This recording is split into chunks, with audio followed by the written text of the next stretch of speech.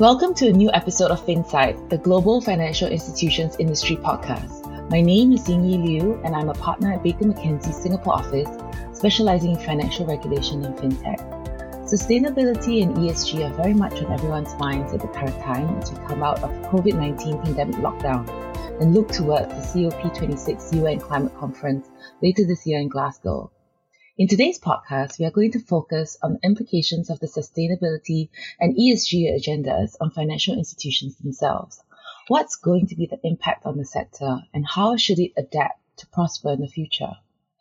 Joining us today are Jennifer Klass, a partner in the New York office, who co-chairs the North American Financial Regulation and Enforcement Practice, and Eva-Maria Segur Cabanac, a capital markets partner in our Vienna office, who is admitted to practice in both Austria and New York. Eva-Maria is Global Lead Sustainability Partner at Baker McKenzie for Financial Institutions. Thank you for joining us, Jen and Eva-Maria. Thank you very much. It's a pleasure to be here with you and Jen and discuss this important topic. Thank you for having me. I really appreciate the opportunity to participate in this discussion. And I do think that sustainability is a critical issue for our financial institution clients. Great, thank you. To get started, can I ask you, Eva-Maria, to explain a little bit about how we got to where we are today? That is the move to sustainability. We're all familiar with the 2015 Paris Agreement that seeks to limit global warming and achieve net zero carbon emissions by 2050. Yes, of course. So the Paris Agreement specifically identifies finance as having a key role in mitigating the effects of global warming, as large-scale investments are needed to significantly cut emissions. So financial institutions really are at the heart of sustainability because the financial system is seen as a catalyst for change across the whole economy. And secondly, of course, financial institutions are not immune themselves from the effects of climate change, as their prudential soundness and ability to meet long-term commitments could be jeopardized if the value of their capital is impacted. It's actually worth noting here that the outlook on long-term risk has shifted significantly. A World Economic Forum study from 2020 shows that in 2010, none of the top 5 long-term risks were environmental. 5 years later, in 2015, 1 out of 5 was environmental, namely extreme weather. And by 2020, all of the top 5 long-term risks were environmental, namely extreme weather, climate action failure, natural disasters, biodiversity loss, and human-made environmental disasters. And thirdly, as elsewhere in the economy, there's increasing commercial and competitive pressure on financial institutions from investors and those in positions of stewardship to favor green and sustainable investment, and in doing so, to adopt high standards of transparency. It's fair to say what was initially largely voluntary and sometimes no more than marketing has quickly become essential to win business, and increasingly, and particularly in Europe, is now becoming a legal and regulatory requirement. So financial institutions are generally ahead of other industry sectors in terms of being subject to detailed sustainability-related regulations.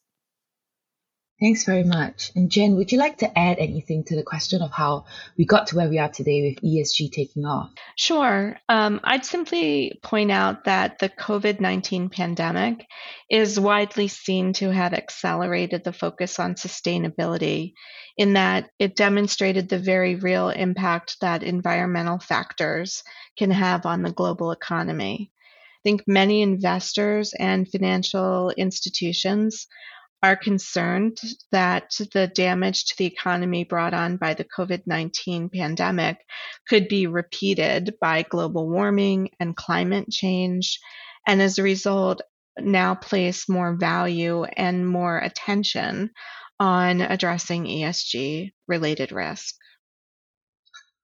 And Jen, perhaps just to stay with you, what's the crux of the issue for financial institutions when you think about sustainability? Broadly speaking, for financial institutions, sustainability represents both a risk and opportunity. From the commercial perspective, the increasing focus on sustainable finance and the opportunity associated with offering ESG related investments, funds, and investment strategies is significant. The sheer volume of assets flowing into these types of investments represents a significant value and business opportunity for financial institutions. On the flip side, the rapid growth in investor demand and the increasing number of ESG products and strategies, along with the lack of standardization around definitions and what actually constitutes E, S, and G factors, is leading to regulatory concern, which in turn leads to more regulation and enforcement activity for financial institutions. So, Eva-Maria, how do you see financial institutions being affected by ESG? Well, on the organizational side, the first impact concerns prudential requirements for banks and insurers. And there are basically two types of risks from climate change. First, physical risks, such as natural catastrophes damaging property, or those that disrupt supply chains. Second, and that may seem ironic, but risks arising from the transition to a lower carbon economy when carbon-intensive financial assets are revalued. This means climate change poses significant risks to prudential soundness or balance sheets, and regulators are increasingly focusing on these issues as part of their prudential supervision and, of course, managed properly. ESG can help filter long-term risks to improve investment returns. Then there's ESG disclosure and reporting requirements. Financial institutions, and especially those who manage and advise on investments, are subject to an increasing number of public and pre-contractual disclosure requirements around their approach to ESG. Then there are the corporate governance aspects relating to sustainability. Those financial institutions that are also public companies should consider how their public statements about ESG priorities align with their approach to managing sustainable investment strategies. They may choose to disclose against TCFD recommendations that cover an organization's governance, their strategy, or potential climate-related impacts and risk management, together with metrics and targets to assess and manage risks and opportunities. And as for the impact on products, obviously financial institutions face increasing commercial and competitive pressure to prefer sustainable lending and investments. Studies show, for instance, that the number of asset managers allocating a substantial share of their portfolios to sustainable investments is rising rapidly. For their part, banks and insurers are similarly under pressure to avoid financing carbon-heavy industries in preference to sustainable lending and investment. In addition, it's fair to say that until recently, private equity had trailed other sectors in terms of taking into account ESG matters when allocating capital. However, this is also now changing and is becoming a key requirement of many limited partners. Absolutely, and I think it's interesting to see the changing attitudes towards ESG in the past few years, and particularly how now you actually do see more and more FIs embracing opportunities in the space, as they see more and more of the competitors actually focus on the area as well. Now, Jen, given what we are seeing and the impact that we expect, what do you think is the likely exposure for financial institutions in terms of enforcement and litigation? ESG matters will undoubtedly increase regulatory scrutiny on financial institutions in the form of enforcement and litigation risk. In some quarters, ESG has even been described as the number one enforcement and litigation risk. This comes from a combination of the high priority now placed on ESG by the regulators, and secondly, its potentially wide impact across most activities in almost every sector of the economy. There's potential liability where ESG statements are inconsistent with business practices. For example, in the case of public companies, we have a lot of concern around the lack of potential alignment between ESG statements contained in disclosures, corporate communications, marketing materials on the one hand, and the actual business practices of the companies. This is an area that lends itself to sort of broad aspirational statements around sustainability, but those statements should be grounded in actual practices. The SEC in the United States, for example, has indicated that it will focus on identifying material gaps, misstatements, or omissions in public company disclosure relating to climate risk. The other areas of focus or potential liability include inaccurate disclosure for asset managers relating to the consideration of ESG factors in the investment management process, inappropriate sales practices by either asset managers or financial intermediaries or broker-dealers relating to ESG investments, including deceptive greenwashing, which exaggerates the ESG qualities of an investment. And then finally, financial intermediaries are facing claims that ESG-related investments are not suitable or that they didn't conduct appropriate due diligence on the investments that they promote and sell. While legislatures are deliberating on draft laws and regulators are considering new disclosure and reporting obligations, enforcement divisions and litigators already have significant remedies to address these risks. For example, both the SEC examination and enforcement staff have announced initiatives designed to focus on ESG and climate change. In the United States, the SEC's existing rules and legal duties already allow action to be taken, for example, in the event of inaccurate disclosure or misleading advertising or inappropriate sales practices. And so the SEC can take action without the need to wait for new rulemaking that is specific to ESG. Besides the regulators, I believe, especially in Europe, there's an increasing incidence of legal action brought by non-governmental organizations. So Eva-Maria, a question for you next. Among the main challenges for financial institutions is deciding what exactly is green. Could you talk us through this and perhaps update us, especially those of us listening from outside the EU, on the progress over the EU taxonomy, which is in the vanguard on classifying the environmental impact of economic activity? Sure. Clearly, the lack of common, consistent international standards over disclosure and classification is a major hurdle.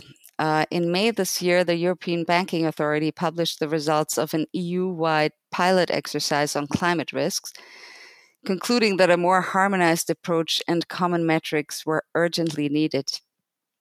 If we step back for a moment to have a look at major harmonization initiatives, at a high level, there's the 2005 UN-backed Principles for Responsible Investment, specifically for institutional investors, which has over 3,000 signatories committed to incorporating them into their investment decision-making process and to promoting disclosure. And in 2015, the same year as the Paris Agreement, the Financial Stability Board established the Task Force on Climate-Related Financial Disclosures, TCFD, to provide a principles-based framework for investments on climate-related risks that businesses face and how they're managing them. Under the TCFD, signatories use a variety of sometimes overlapping industry standards to achieve practical and detailed implementation. There are many of these industry standards, but of special note are those issued by the Sustainability Accounting Standards Board and the GRI, a global reporting initiative. There's some good news on this. It's that last month, recognizing the need for more consistent global standards, SASB and the International Integrated Reporting Council merged to form the Value Reporting Foundation. Additionally, we're seeing a move to make voluntary standards such as the TCFD mandatory, for example, for listed companies in the UK and Hong Kong. And there are also harmonization initiatives, such as the proposal for a new global sustainability standards board, to coordinate and promote standardization.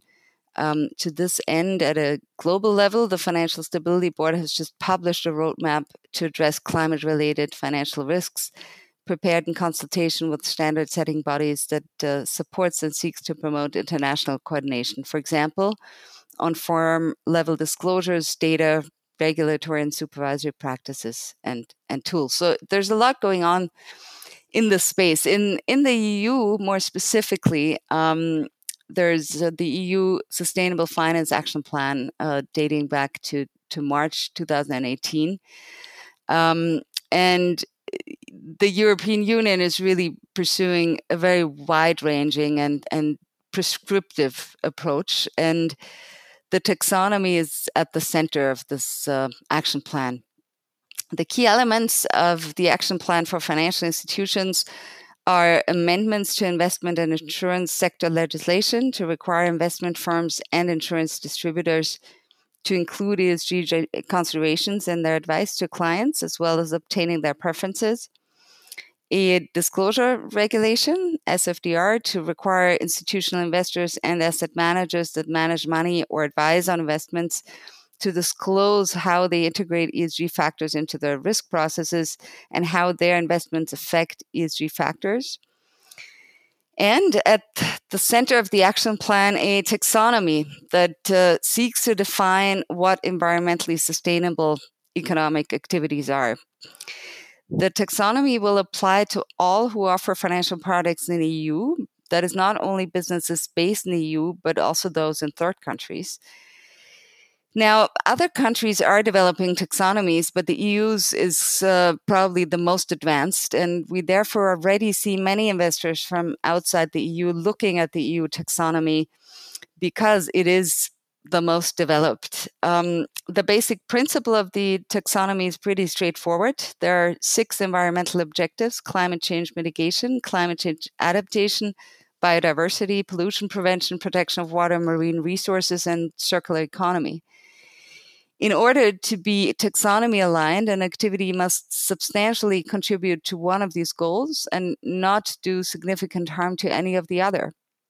In addition, the EU taxonomy defines minimum social safeguards, so even the most environmentally friendly activity cannot be taxonomy aligned if it's not carried out in line with minimum social safeguards. The detailed technical evaluation criteria have been developed for the 2 goals, climate change mitigation and climate change adaptation. The ones for the remaining 4 environmental goals are expected to be published end of July. Now, closely linked to the SFDR and the taxonomy is the Non-Financial Reporting Directive, which is now going to be upgraded to become a corporate sustainability reporting directive, requiring corporates to disclose on ESG matters. And this provides sort of the bridge to the TCFD framework. And very importantly, for the first time, there will be limited assurance as sort of a form of audit requirement for sustainability information. Now, while in principle, this sounds straightforward at a high level, developing the detailed rules is proving far from easy. Most importantly, there are still questions around the taxonomy alignment of agriculture, nuclear energy, and a possible transition for fossil gas. These questions have again been postponed, and this incomplete nature of the regime and a disjointed timetable are complicating the rollout. But there is tremendous political backing behind the European Green Deal and the EU taxonomy forming sort of the basis for this Green Deal. So progress is being made. In fact, the EU Commission has just published on July 6th a new updated sustainable finance strategy that builds on the current action plan and seeks to up the momentum. It has also adopted, for example, a European Green Bond Standard proposal, which looks to create a high-quality voluntary standard for bonds financing sustainable investment. Now, in terms of how are requirements going to work internationally, the EU argues that global and EU-specific standards are not contradictory, but potentially complementary. and it favors modular international standards which build on TCFD and EU requirements while recognizing that countries are at different stages of progress rather than introducing common minimum standards. So we will see how this develops, and clearly something to watch out in the next coming years. Jen, we heard that Europe is ahead in terms of regulation, but what's happening now in the US under the Biden administration? I assume we'll see plenty of enforcement action and litigation for greenwashing, but will we see new rules and standards? Yes, I think we will. I mean, from a global perspective, the US has been largely absent from ESG specific rulemaking. And in fact, the rulemaking under the Trump era US Department of Labor was actually antagonistic to sustainability principles. However, under the Biden administration, the US has rejoined the Paris Agreement, and there are new executive orders requiring regulators to act in alignment with the president's policy toward climate change. And certainly, we have seen this impact the SEC's view and approach towards ESG. In February of this year, just after the change of administration, we began to see the SEC take a far more active approach to engaging around ESG principles. At this point, the SEC has requested public comment on public company disclosures relating to climate change, and recent statements by Gary Gensler, who's the chair of the SEC, reflect the fact that the staff is actively considering rulemaking around mandatory company disclosures on climate risk and human capital, and is also evaluating the way that investment funds market themselves to investors as sustainable, green, or ESG friendly, and what factors actually support those claims. The exact scope of the SEC's rulemaking efforts remains to be seen, but as you referenced, I do expect that the US will generally take a less prescriptive and more enforcement-driven approach. Thanks so much for that. So now perhaps if you could talk about exposure to social and governance in the ESG. Perhaps if I could ask you, Eva-Maria, to address this. The S&G have, gradually become more important for financial institutions given recent well-known episodes of non-financial misconduct.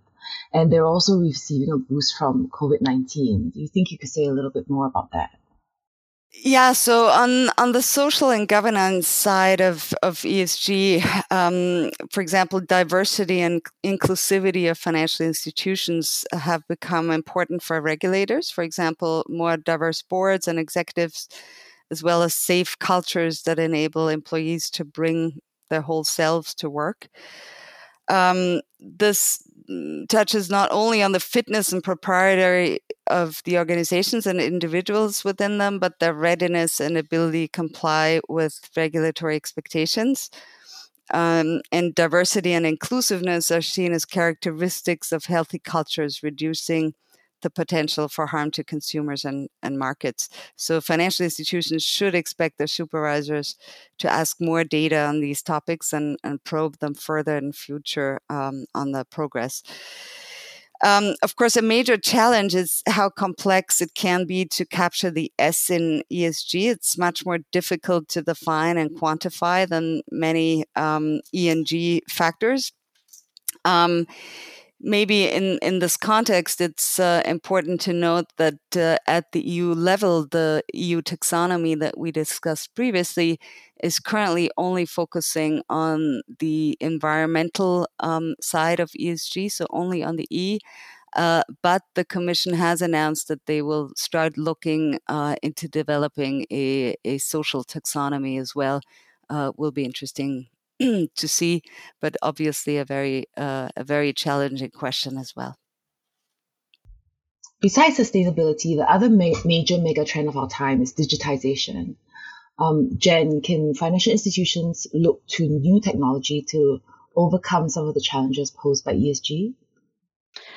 AI can certainly help to make sense of unstructured and incompatible data sets, allowing asset managers to review and score for ESG risk and just more generally digest the broad amount of data that's available.